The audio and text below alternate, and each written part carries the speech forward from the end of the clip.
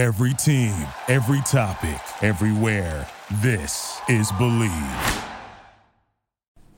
Football might be over for this season, but basketball is in full steam for both pro and college hoops. From all the latest odds, totals, player performance props, to where the next fired coach is going to land, BetOnline is the #1 spot for all your sports betting needs.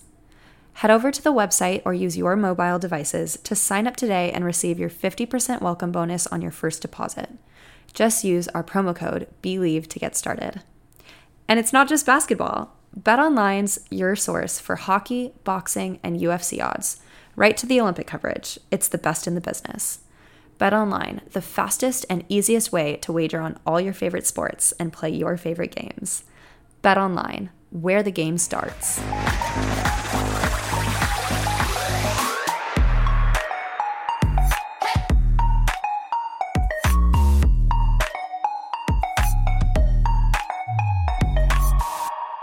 Hello, everyone. Welcome back to my podcast. I'm your host, Polina Edmonds, and today on the show, I'm so excited to bring on special guest, bronze and silver medalist at the Olympics, Nancy Kerrigan. Nancy, thank you so much for coming on the show today.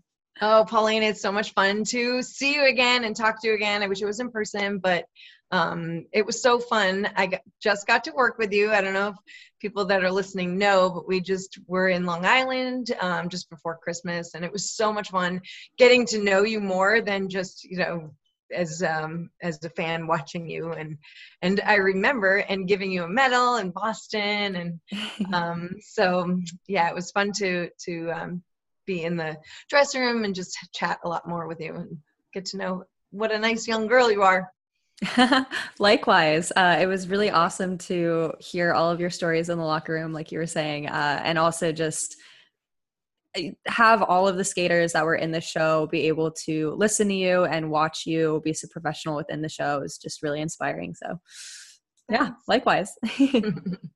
Thank you. So when you started skating when you were younger, who were your coaches and how did they kind of guide you to the elite level? Well, I started in group lessons, a half hour of being taught with about 20 kids, and then a half hour of it was play. It was really kind of like tag with your friends.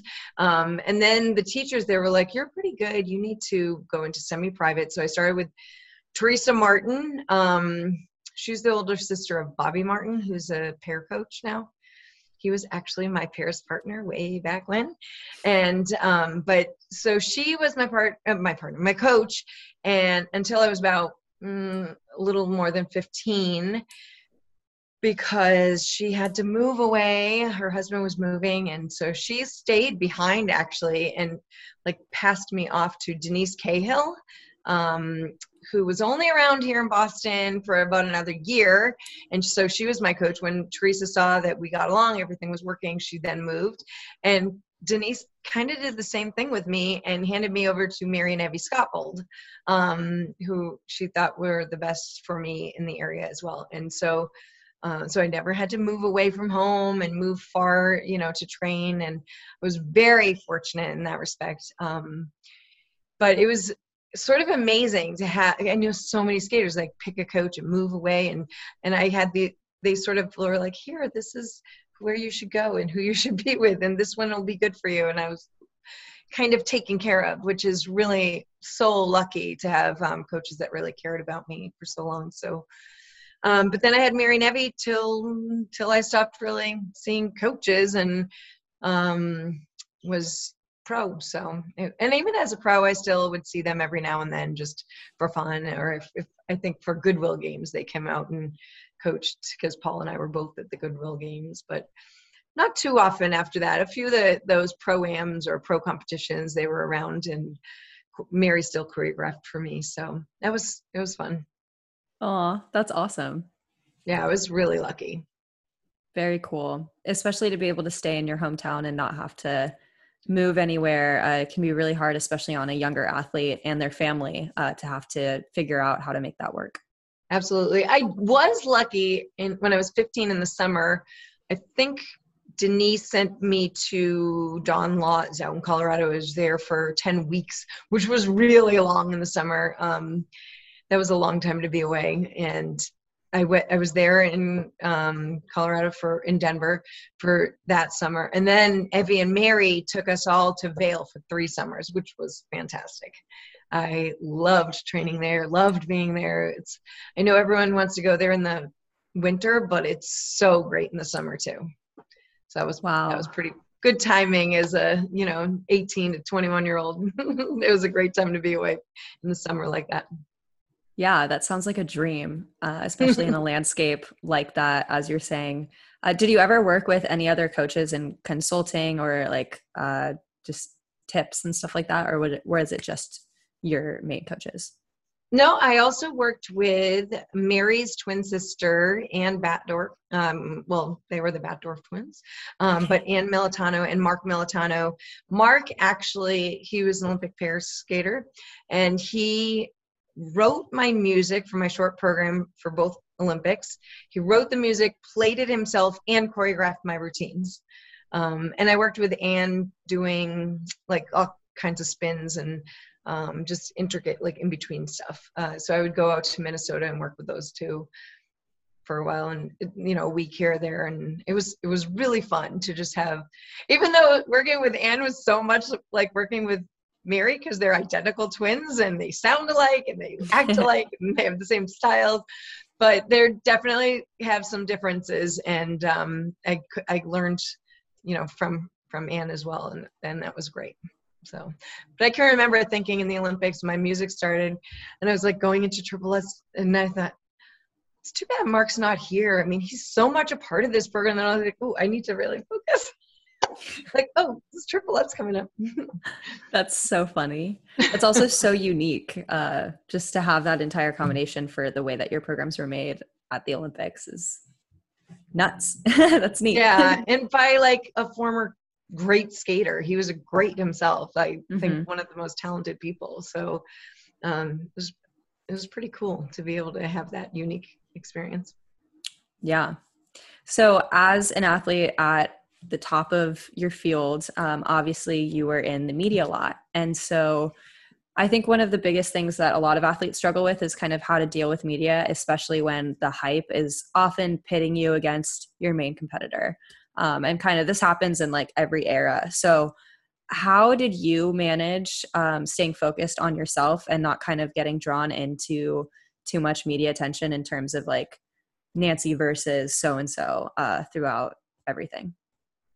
I think I've always been super logical, and I think we actually talked about this before, but like you're out there alone. You really only have control over what you are capable of. And so, you can draw strength from watching others. You can get nervous from watching others, but I think literally on the ice, you only have control over you. So if you work hard and try not to leave something on the table, I mean, it's one of the hardest things I think for people to do is work at your hardest and try your best, because if you don't, you always have that out, well, if I had worked harder, maybe I would have been a little better, So I think no matter if it's figure skating or any sport, any musical instrument, any schoolwork, anything, if I worked harder, I could have done it. You have that.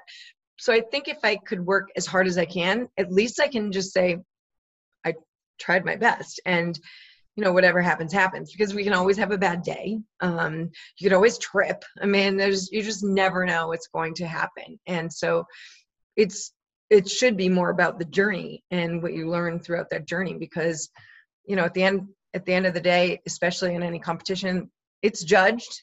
So no matter what you do, there's still can find ways, even though things have their certain point elements, there's ways to make the placement the way the judges want it to go. So, unfortunately, but that's how it is. That's reality. Always, as it will be in subjective sports like skating.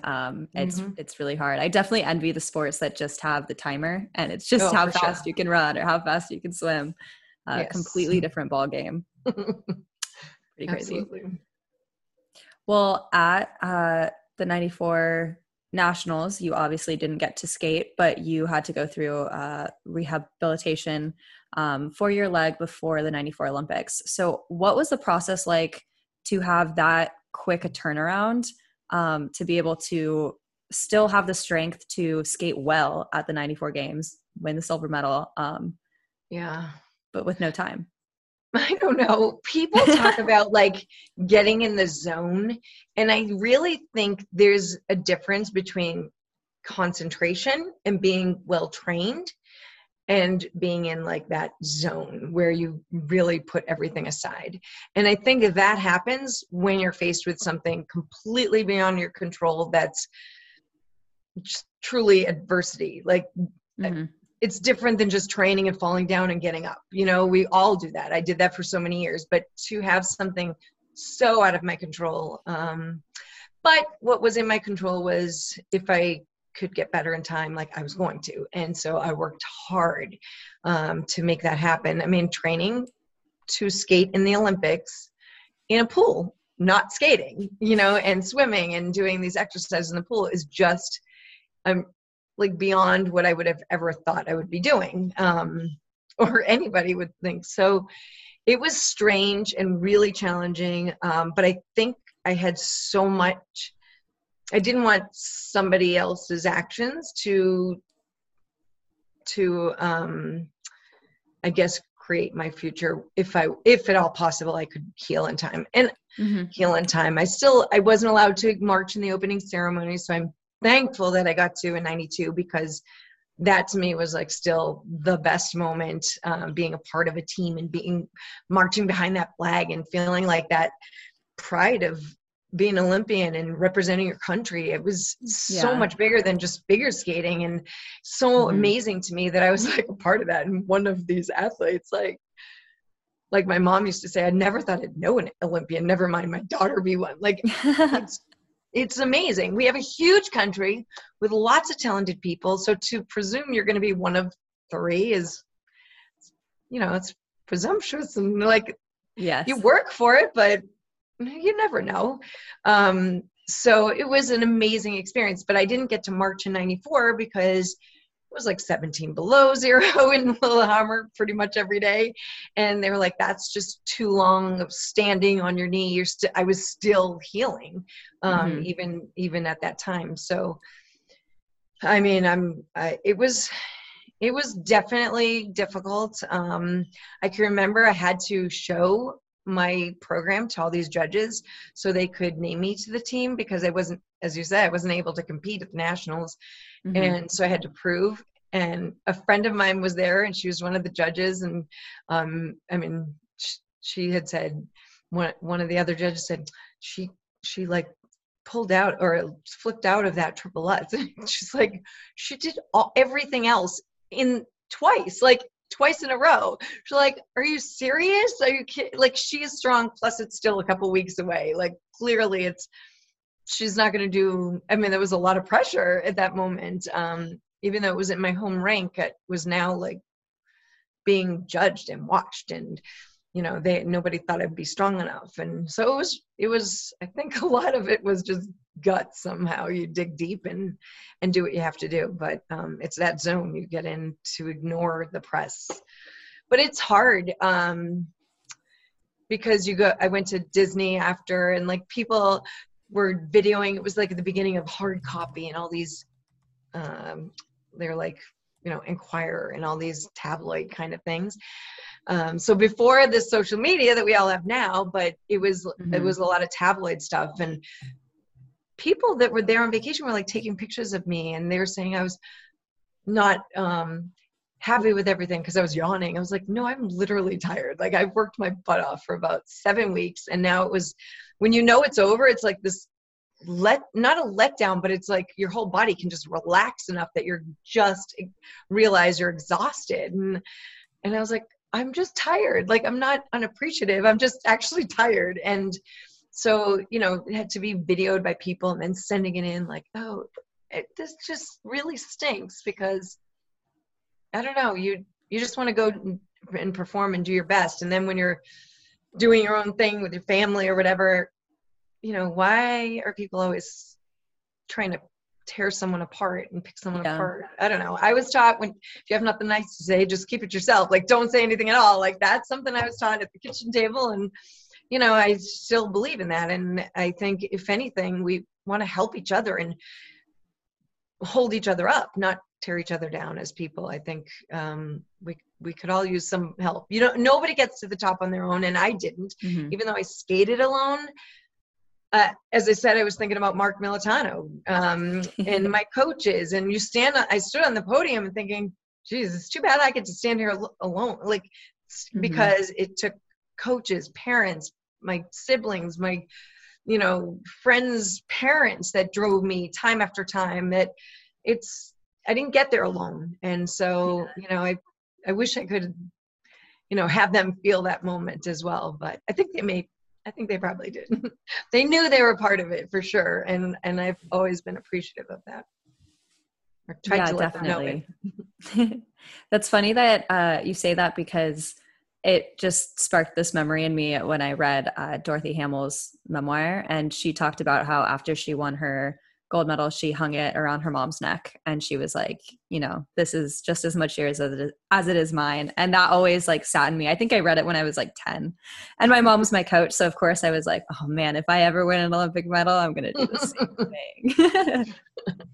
So cute. That's cute. Yeah, that is. But it's true. Like, you don't do it alone. You have a support system, no matter what you're doing, whether you're winning or not winning. I mean, making it there, or how many don't make it there, but they still work hard. They still, compete and still get driven to the rank. And there's only a handful that actually make it onto that team, but there's so many other great athletes, musicians, whatever, that still work hard. And, there's a place for them, whether it's in a show or somewhere else or teaching, but they didn't do that alone, either. And I don't know, there's a lot to be thankful for, I guess. Definitely. So you went to 2 different Olympic Games, which is a huge accomplishment for any single athlete. And the Olympics are just... It was the only time in history that it was 2 years apart. So I was really lucky. Really lucky. Yeah, because that's hard to maintain that level of intensity training for so long. So I mean, I was very lucky. Yeah. And the Olympics themselves are they're all unique and they're all different from each other, but they're all equally so special. So what was your experiences at both of them? Like, what was different about the way that you went into them and the way that you kind of processed the games as you were there? Well, in 92, I was painfully shy as a kid. And, I was really comfortable around my close friends, but I didn't feel like I fit in anywhere as a younger person. Like, you're not, as a competitive skater, you don't skate and compete for your town or your school. So you're kind of like, I don't know. I don't want to say a loner, but like I had my group of friends. But besides that, I was just afraid I got special treatment coming in late or leaving early. And I thought, people might not like this. So I stayed to myself and thought, they probably don't like me because of it. But I did that to myself. Now as an adult, I know I kind of isolated myself. And so, it's sad. I'm like, I could have gone back. I did that to myself. But in the 92 Olympics, I saw people with like the same jacket and I thought, okay, they can speak English, so I'll go sit with them. And, and it sort of started me to be able to speak to others easier and come out of my shell, I guess, a little bit.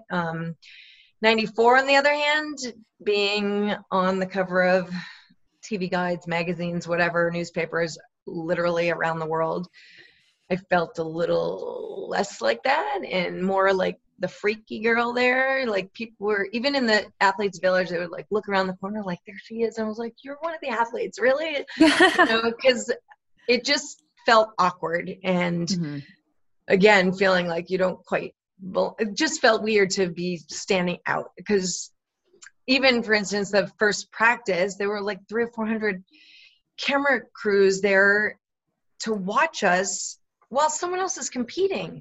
It just felt wrong. Like, somebody's competing, skiing or speed skating or something. Like, you need to be covering that. This is just a practice.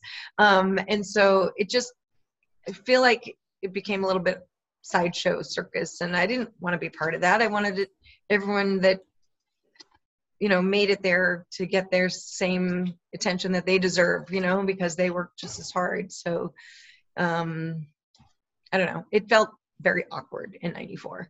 But I had a sports psychologist after 93 Worlds. And after 17 years of competing, I feel like I learned how to compete a lot better, which I thought I already had this down a little bit since I had an Olympic medal. I was doing something right, but there was still more to learn. And I trained, people say train like you're going to compete, but I literally did. I would work costume. I would do a 6-minute pull from the hat and in my 6-minute warm up. And sometimes I was first, sometimes I pretended I was sixth, and sometimes I was fifth, and whatever. And so I'm standing in the lobby of the rink and thinking, okay, my competitors are practicing right now, and I'm sitting in the lobby trying to figure out what to do. But there was always that question, what do you do in that time? Do you take off your skates? Ooh, but then if I tie them back up, will they feel the same?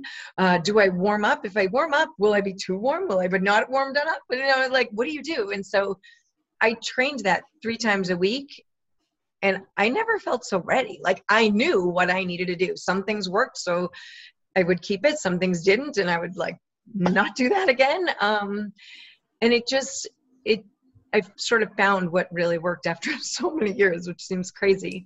But I really felt more prepared, and which made me feel more confident. And I think that's why I was able to get out the performances even after being injured and coming back. That was I had that training already prior to that injury. So that really helped me a lot, I think.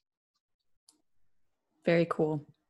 The mental training is it's just interesting that you say that you already felt like you were doing something right. You are a good competitor already, but there was always something that you could learn. I think that's so fascinating and so true, because mental strength is often overlooked in athletics. And it's only just now starting to get a little bit more talked about and focused on, which is great, because there's that's kind of the missing piece for so many athletes that are physically capable, but just can't lay it down on competition day. Yeah. It can be hard because adrenaline, all of a sudden you have this adrenaline rush, or nerves. There's all these different things that sort of get in the way. Oh, sorry. Son just left to go training. And so, yeah, there's all these things that can just sort of creep in. And as you get older, there's always the younger kids coming up behind you and trying to knock you off. And, not literally, but, they're good, and it can creep in, and you can have those doubts, and they can either take over or you can use it as fuel. It's all perspective and how you train. And I think that, people get oh, it's the Olympics, it's big, but it's a competition. And so, yes, it's big. Use that as fuel. How exciting. You made it there. You're, or any competition. I mean, if you think about your parents are bringing you there, your coaches believe in you. Instead of taking that nerves, I'm nervous to go, but I have all these other people believing in me. So why am I not believing in myself? Come on, there's a reason they're believing in me. And, dig deep, because we are all stronger, I think, than we think we are. And we're capable of so much more. And it's when faced with adversity, you realize that. But, you say that about friends that you see going through cancer treatment or something. You're oh, how do you do this? I don't know how you're doing it. But sometimes you just do what you have to do, and you dig deep, and you just take it one step at a time, and seems to work, I think. I mean, what choice do we have sometimes, right? In life. Totally. It's true. It is very true. You just got to keep chugging along. Yeah. Yeah. But so how was it for you? The Olympics? Yeah. I mean, it was nuts. What was your favorite part? Mine was marching in the opening ceremonies. What was yours? Mine was definitely just being in the village and interacting with so many athletes from all over the world. Just because I was so young at the time, being 15, and I was so new to the scene, a lot of people knew about me because I was kind of like this who made the team type person from like around the world. And so that was cool that I was recognized, but more so I was very happy that I felt a lot of mutual respect, and that people weren't just kind of like shoving me to the side or disregarding me for my age, but they were very welcoming and inviting to the Olympic family. And that is like so special. So that was definitely my favorite part. Well, because you deserved it, because you're talented and good. And something that doesn't happen anymore at the Olympics, I can remember, I think it was in 94. Nope, it was Albertville. This was so funny. They said, after the closing ceremonies finished, they said, all right, come on down. And all of the audience descended onto like the big giant stage. I mean, with security now, like there's no chance There's no way that ever happens. But it was so crazy and exciting. And we were trying to head out to this, like, they have parties for the athletes, and we're holding hands because there's now like thousands of people, and we're like trying to beeline one direction. And I actually found my family in all the chaos of all the people. It was so crazy and fun. But yeah, that stuff doesn't happen anymore. But that kind of, I mean, especially now, you don't even have an audience, or much of an audience. It's so sad. I really hope those that are over there can still find joy and excitement and pride and just being part of it all. But it's got to be so different. It seemed, from pictures I've seen, it looks like they're still having some fun. Yeah, absolutely. So you've been following the women's event that's just happened. Yes. What do you think about the Olympics that are going on right now, and are all the skaters that are there? I mean, I love watching it, and I still am confused by the rules from when I was skating. Now, why in a short program can they not do a quad if people are able to do a quad? When my short, we only could do a double jump, the double axel, and the triple with a double lutz or double loop, double toe or double loop they would choose. It's so ridiculous. Like, I could do triple, a few others could. Why can't we do that? Like, it's Olympics. Why are you limiting us? As you're saying, like, yours should be going against the clock. Like, do they tell the runners, I'm sorry, you go so much faster than the others, you should just slow down? Like, why should they not be allowed to do, a quad in their other jump? Or it's just crazy. It's so strange. Why couldn't we do triple in the short program? It made no sense. So I don't know why they're limited, because the guys are allowed to do it. So, and that's all the point, is like, it's competition. So if you can do it, you should be able to try it if you want. It's sad that there's so much controversy, because it takes away from what's happening and the honor and the pride for being there. I think it's sad for all the athletes to potentially be getting their medals in the mail, or who knows when they're going to get it. It's just bizarre. And that moment of watching the flags raise in your honor, or even someone else, like, you're part of that. So to not be able to have that happen there, it's just crazy and sad and unfortunate, very unfortunate for all of them, I think. Yeah, it's definitely a huge bummer that it's kind of affecting all of the athletes, not just the one athlete. But one of my questions for you is, drawing from your own experiences of your second games, where obviously there was a ton of controversy between you and Tanya, and you had to skate on the same ice as her, you had to compete against her, and everybody knew what was going on. Like, what can you say to, again, keeping the focus and not getting sucked into that negative energy? Because I feel like all of the athletes are doing their best right now to also not get sucked in. It's really hard. And I had the press following me for like 7 weeks, so I was kind of used to it. But I remember a friend of mine, Lily Lee, was on the ice with us. She was on the same practice. And the press was like, what was it like being? They were like reaching down with their mics, and what's it like being on the ice? And I just looked at her, I was like, oh, sorry, we have a meeting. And I took her and we left. And because I had been used to that by then, but I mean, kind of used to it, really not used to it, but had experienced it more for sure. And it's so unfair to put all the other athletes in this position. Like, What's it like? What's it like? They're trying to focus on themselves, and you're trying to pull their focus. And so I think it's fair to try to say, look, I'm going to talk to you after. Right now, I'm still focused on my competition. But it's hard to do that here in the States. Like, I know if you're an Olympic athlete, if someone asks a baseball player, can I have your autograph? And they're like, sorry, I'm with my family. You're like, oh, isn't that nice?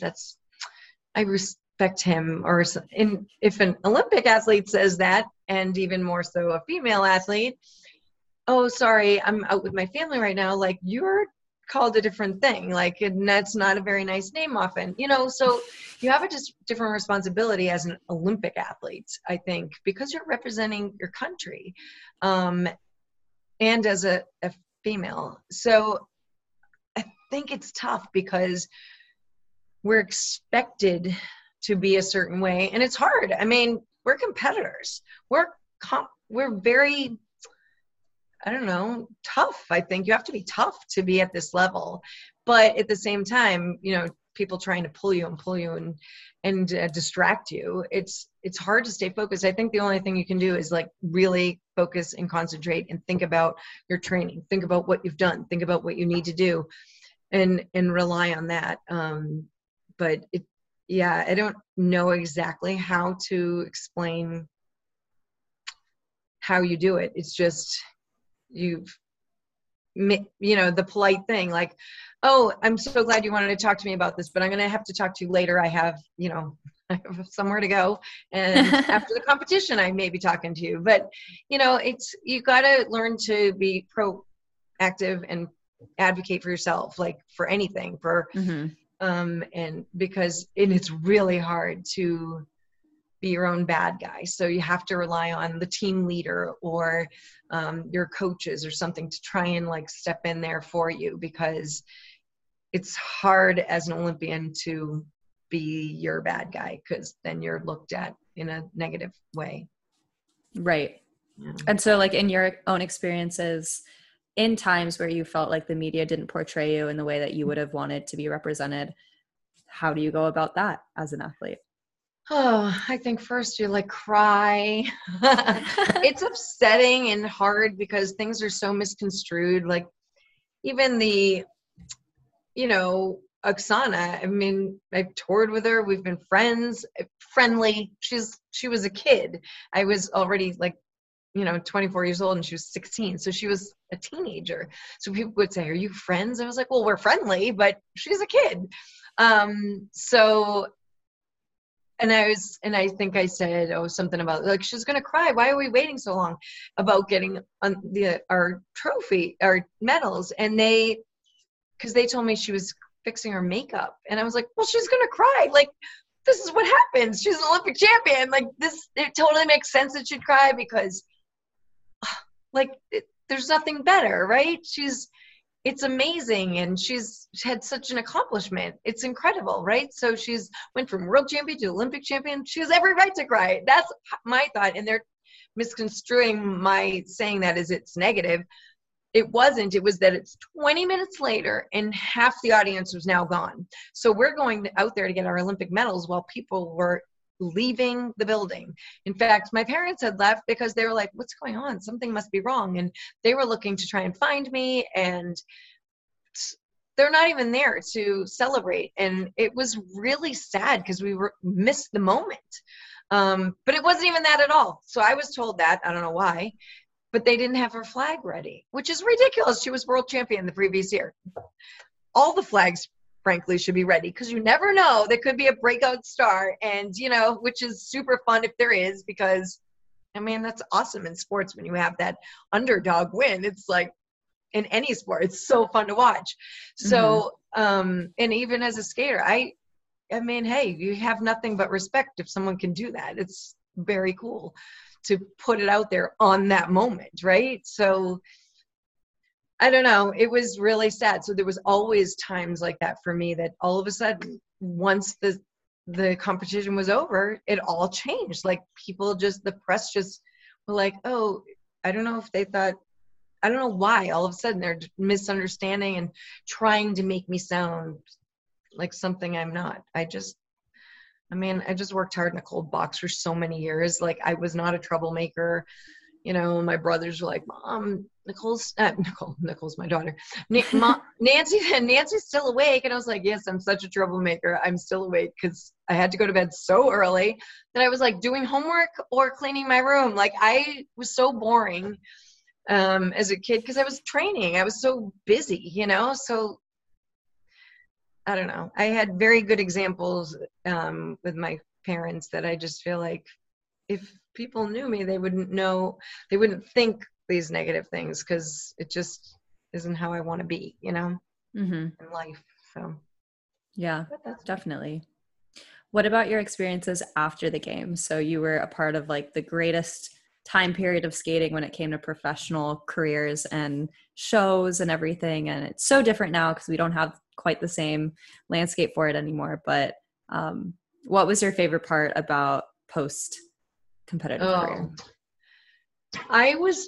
You said it right. Like I was so lucky. It was amazing in the 90s. We were so busy. Every weekend there were television shows, the tours. My first tour was like 30 cities. And then by the end I was doing like 96 cities. It was amazing. We'd sell out at the Syracuse Stadium, which was huge, twice in one day. Like, it was crazy, really. I mean, it was just amazing. But I think what I liked best was having opportunities to try something new all the time. Being in a movie, I sang, I got to host Saturday Night Live, which was crazy and so much fun. And I had no idea how much and how hard all those guys work because they're so funny. It looks like easy, you know. It is not. It is. And they're there like morning through night, sometimes, you know, overnight writing, and it's the all week getting ready. It's amazing. Like, so to be able to do TV shows and skating and do something different. I think everyone thought it was crazy to leave Champions on Ice to go do Grease and work for Feld. But then I got to do Footloose on Ice, which was one of my favorite things ever. So instead of like waiting around for that hour and do your 3-minute program, you were playing a character for like 2 straight hours. And that was so much fun to be busy and be on the ice and acting. And, you know, I loved being able to have new opportunities like that. Because you're so regimented as an athlete training. You're always like doing the same thing, the same time. So to be able to try something new and be pushed artistically, which was not always easy for me because I was more of a jumper. Like, people say, oh, you're a beautiful skater. I was like, that's funny because I think of myself as I was a jumper. And the trying to be graceful took a lot of work. And I think I had to like have my heart broken first, or maybe break someone else's heart at the same, like to be able to feel and emote to the music. Like I just went fast and jumped a lot. So it was a learning process, but I just feel like the 90s was so lucky because of so many different opportunities. And we started Halloween on Ice then, which was so much fun because really talk about being a character. Like I would try to skate numbers so that you couldn't tell it was me. Like try not to do any like trademark kinds of things because I can remember doing like Jack the Pumpkin King and kids like, you think you're so good and you turn and they're like, crying. And I was like, okay, well, I guess it's effective. You know, that's so funny. But it was so fun to be able to be something else and that they can't tell who you are. It was really fun. Yeah, sounds like a dream, honestly. I know. I really think it's sad and unfortunate for the skaters coming now that there's not that opportunity. But it's really difficult. I think, first of all, champions became younger and younger, and I think that's harder for an audience to relate to.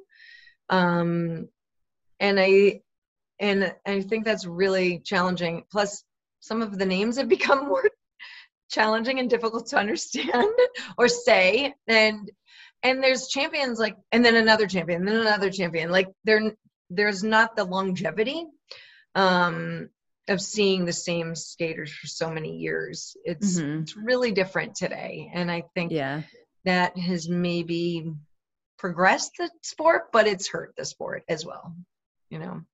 Tons of people take multivitamins, but it's important to choose one that is top quality. With one delicious scoop of Athletic Greens, you're absorbing 75 high-quality vitamins, minerals, superfoods, probiotics, and adaptogens to start your day right. Reclaim your health and arm your immune system with convenient daily nutrition. It's just one scoop in a cup of water every day. That's it. To make it easy, Athletic Greens is going to give you a free 1-year supply of immune-supporting vitamin D and 5 free travel packs with your first purchase.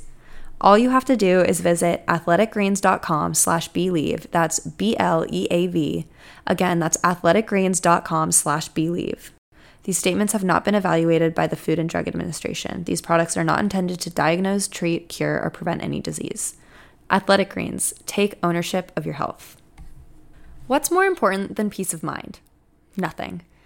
And that's what NordVPN is here for, to give you peace of mind while you're online. And with all of the threats that you face today on the internet, it's more important than ever to be sure that you have the best VPN you can get. NordVPN is the best VPN service, offering the fastest connectivity, most servers, and the next-gen encryption to make sure that everything you do online stays secure. Plus, you can use NordVPN on all of your computers and devices, no matter the operating system. With NordVPN's unlimited bandwidth, you never have to worry about a slow connection either, and plans start at under $4 per month. So grab your exclusive NordVPN deal by going to nordvpn.com/believe or use the code BELIEVE, that's BLEAV, to get up to 70% off your NordVPN plan plus 1 additional month for free. It's also risk-free with Nord's 30-day money-back guarantee. Yeah. It's definitely a different ballgame, especially when it comes to even technique, which you were such a great technician with all of the very classic, the clean entrances, like proper edge takeoffs, everything. And now there's a lot of pre-rotation, there's a lot of incorrect edges. So how do you feel about the state of current skating with all of these changes to technique? Well, it's actually amazing how different the technique is. Even for, like, say, an axel, we used to bring our leg through and lift it up into the air. And now it's like tucking underneath behind you. And it's sort of amazing. But I think some of that is due to the skates and the blades being so much lighter that you don't need to get that same technique to make it happen. You have the rotation, everything can be quicker. But it was also easier to be quicker when you're, 15. Yeah, definitely. I mean, I was only allowed to practice triple axels for 1 week of summer for about 3 years, those years out in Vail. And I did one every time. So I'm like, okay, if I only practice this a week and I can do it, why can't I do it more? And they're like, you don't need it. So that to me is like, wait a minute, I probably should have kept trying it, right? But it takes so much energy and it's so damaging, like physically, that my coaches were like, yeah, it's not worth it because you're so tired after it to do all the other things. So, and then like even a quad, I did a quad at 15, but at 18, I couldn't do it probably because, well, first of all, I wasn't allowed to try them anymore, but, because they're like, it wasn't worth the risk. Sometimes I even did the triple and I wasn't getting credit basically for it. So they're like, why are you going to kill yourself doing this? And nobody's paying attention.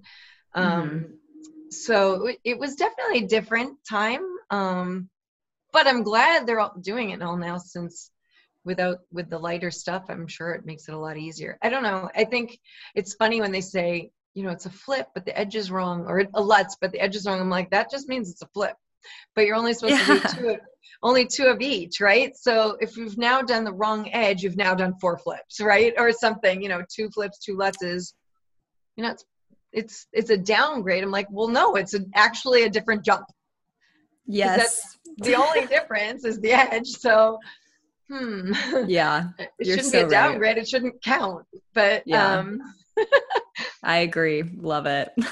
I don't know. It's funny. But it's hard because I'm thankful I am not a judge. I think another thing that's really been tough is I can remember watching Jaguden's footwork, and he was so fast and so energetic, and it was so much fun. Like, people were standing up because it was amazing, but it would be like a level 1.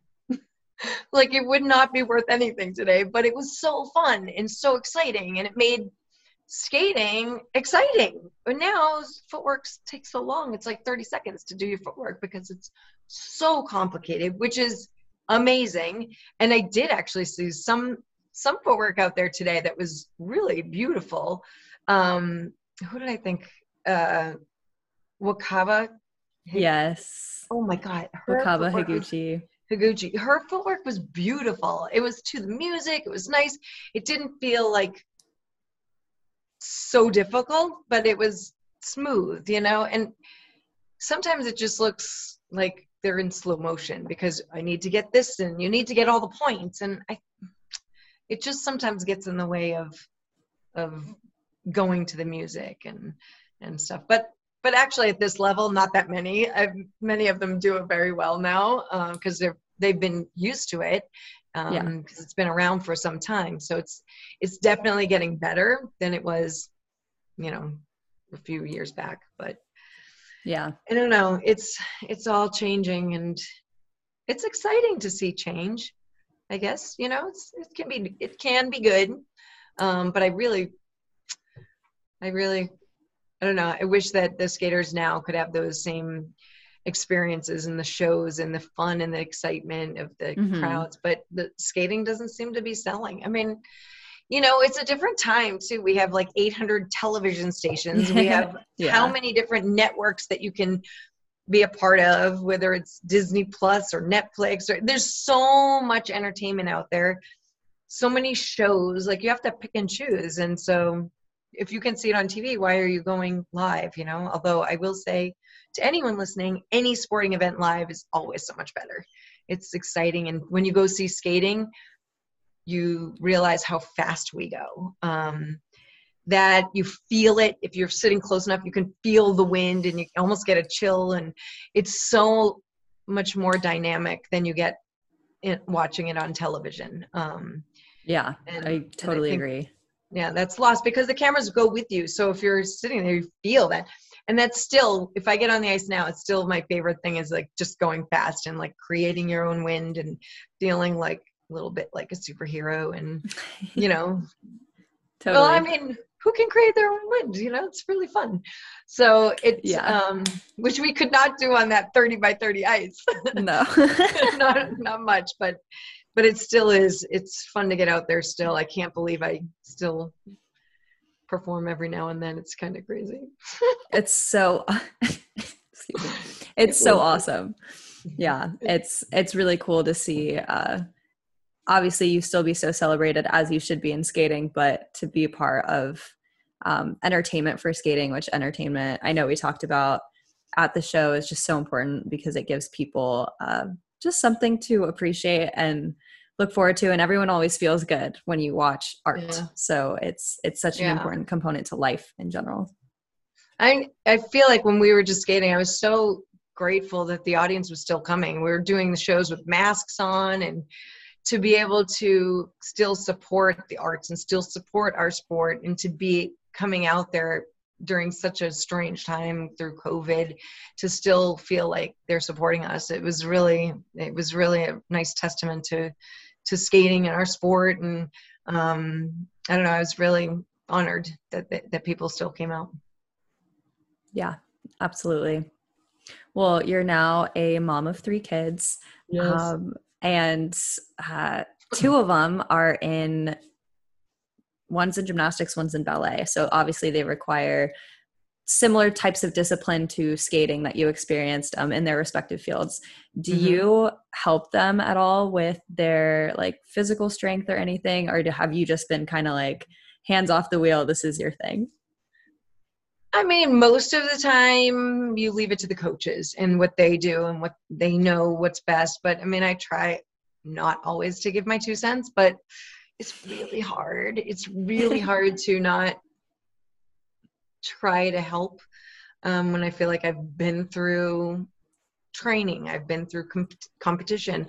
Yes, Nicole does not compete, but it's still competitive. Ballet is, she just had to try out. It's not like camps. You go to camp, you send your kid, you pay your money, and they go. They have to audition and be accepted or not. She was to this one, but not to that one. And it's so challenging and heartbreaking when you don't get the acceptance, but because isn't it always better to turn them down? Yeah, seriously. Right. But it's so rewarding when, as I said to her, there's a place for you somewhere. It might not be that ballet school, but it's a very specific type. And I was like, you don't really look like that or dance like that. And her friend got in, but I was like, but you're different. You guys couldn't dance more differently.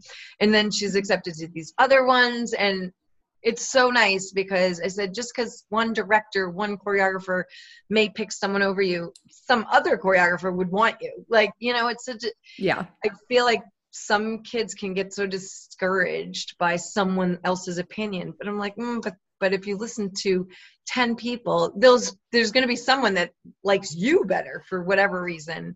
So I try hard not to say too much, but her hands always drove me crazy. So I'm like, could you fix your hands? They were like little claws when she was young. So I couldn't help but keep saying it. I was like, it's lovely, except your hands. But it is, and she's grown so much and is a beautiful, beautiful dancer. I think she's more graceful than I've ever been at 13, but I thought that at 8. So I don't know. I mean, she's really lovely to watch.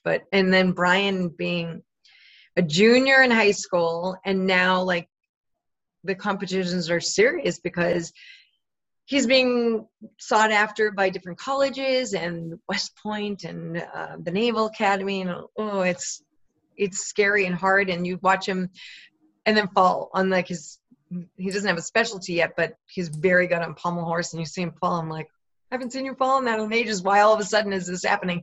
And you wonder, is it nerves? Are you like just ramped up, anxious, excited? And sometimes it gets, all of a sudden you start swinging really fast. I'm like, you don't usually swing that fast. And so it's I try to say, do you have a rhythm? Is there a song in your head? Like, cause you don't do it to music, but maybe that would help. That way you always have this consistency of something, or, so there's always something. I used to say, are you sure you want to drink that soda? Cause when he was younger, he thought he was saying he was overweight. And I was like, you sort of go out a little before you go up. But I was like, no, if you're trying to climb the rope 5 times without your feet and just your arms up to the top, down and up, down, you need to fuel yourself. Like I wouldn't put the same fuel in a race car that I would put in my car. Like you need to fuel differently if you want to perform at a high level. Mm-hmm. And he's like, oh, so like, there's always these other things that I try and help with, but now he's super into, reading up on different foods and things to try and make his performances better and all that. So it's amazing. They've made our job easier by being so dedicated. When someone's that dedicated, you don't have to really push them. They're pushing themselves. So, I mean, it's kind of to an obnoxious point when you're watching a movie and Nicole's on the floor stretching. I'm like, really? Can you just enjoy the movie? Because now I feel like I should be stretching or doing something. But it's fun to watch. But Matthew was the same. I mean, now he's a costume designer, mm-hmm. but he was in theater and he worked on his craft so much and he got so good. And then he switched from performance into being backstage. But I think he just likes telling people what to do. But he was just as dedicated. A born leader. Yeah. I think it's helped us for sure to, I don't know, we had friends say, how do you get them to eat their vegetables when they were little? And I was like, well, I just won't take them to the gym. And they're like, oh, but then they're like, well, we can't do that. They want to go. I'm like, exactly. They want to go. So, or their kid would just be like, oh, forget it. But it meant a lot to ours to get that training in. So it was easier. And, everyone worries about social media and all the, like what they're watching and being on the computer and all that. They're like obsessive. I can't tell you how many times Brian has watched the '84 Olympics or I'll hear something. I'm like, are you watching this again? You know, he's like, and Nicole dancing too. Like they're literally, truly like students of their craft, and they study. She knows all these dancers in other ballet companies all over the world. It's amazing to me. I was not like that with skating, but we didn't have that same capability to see others from around either. So I wonder if I would have been, I don't know. But it's really interesting to watch the dedication. So fun. Well, they're your children. Yeah. I don't know. Awesome. I mean, I'm pretty determined, but Jerry certainly is too. So yeah, I guess they got it from both of us. That's awesome. Yeah. Well, I mean, thank you so much for talking to us on this podcast today, talking to me, but to all of the listeners who will be listening to this conversation. It's really good just being in the younger generation, hearing about you and your career and essentially all the insight and advice you have for handling the pressure, because the pressure goes for every single generation, for every era. You know, that's something that never changes. And I think pressure goes also for not just Olympians. You know, I can remember someone getting frustrated doing their doublets, and I was like, oh, I know what you mean. And they're like, oh, please, you're doing a triplets. You don't know. I was like, no, frustration is frustration. Pressure is pressure. It's the same emotion, same feeling. It's whether you're doing something harder or not, it's still the same emotion. And so I think I'm not trying to belittle it. Stop doing that to yourself. Believe in yourself. We're whatever you're working on is what you're working on. Then that is the challenge. So to just believe in yourself and try hard, and don't forget, like skating, we fall down so many times and you get back up. And if you keep coming back, you must love it, because otherwise why would you do it? So, which is why I used to listen to comedy before I skated, because keep things light. And then when it was time to focus, boom, I could focus. But I think if I listened to music, being a skater, it made everything too emotional. And so, you'd get almost like, it almost would make me more nervous. So I'd watch comedy before while I'm putting on my makeup, and then listen to these funny guys from New York City. Thank you so much for coming on the show, Nancy. I really enjoyed talking to you. I enjoyed talking to you too, Paulina. Thank you. Sorry again.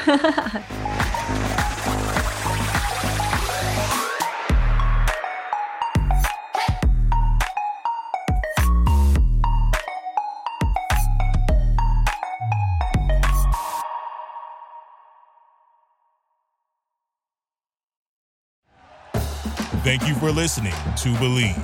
You can show support to your host by subscribing to the show and giving us a 5-star rating on your preferred platform. Check us out at Believe.com and search for BLEAV on YouTube.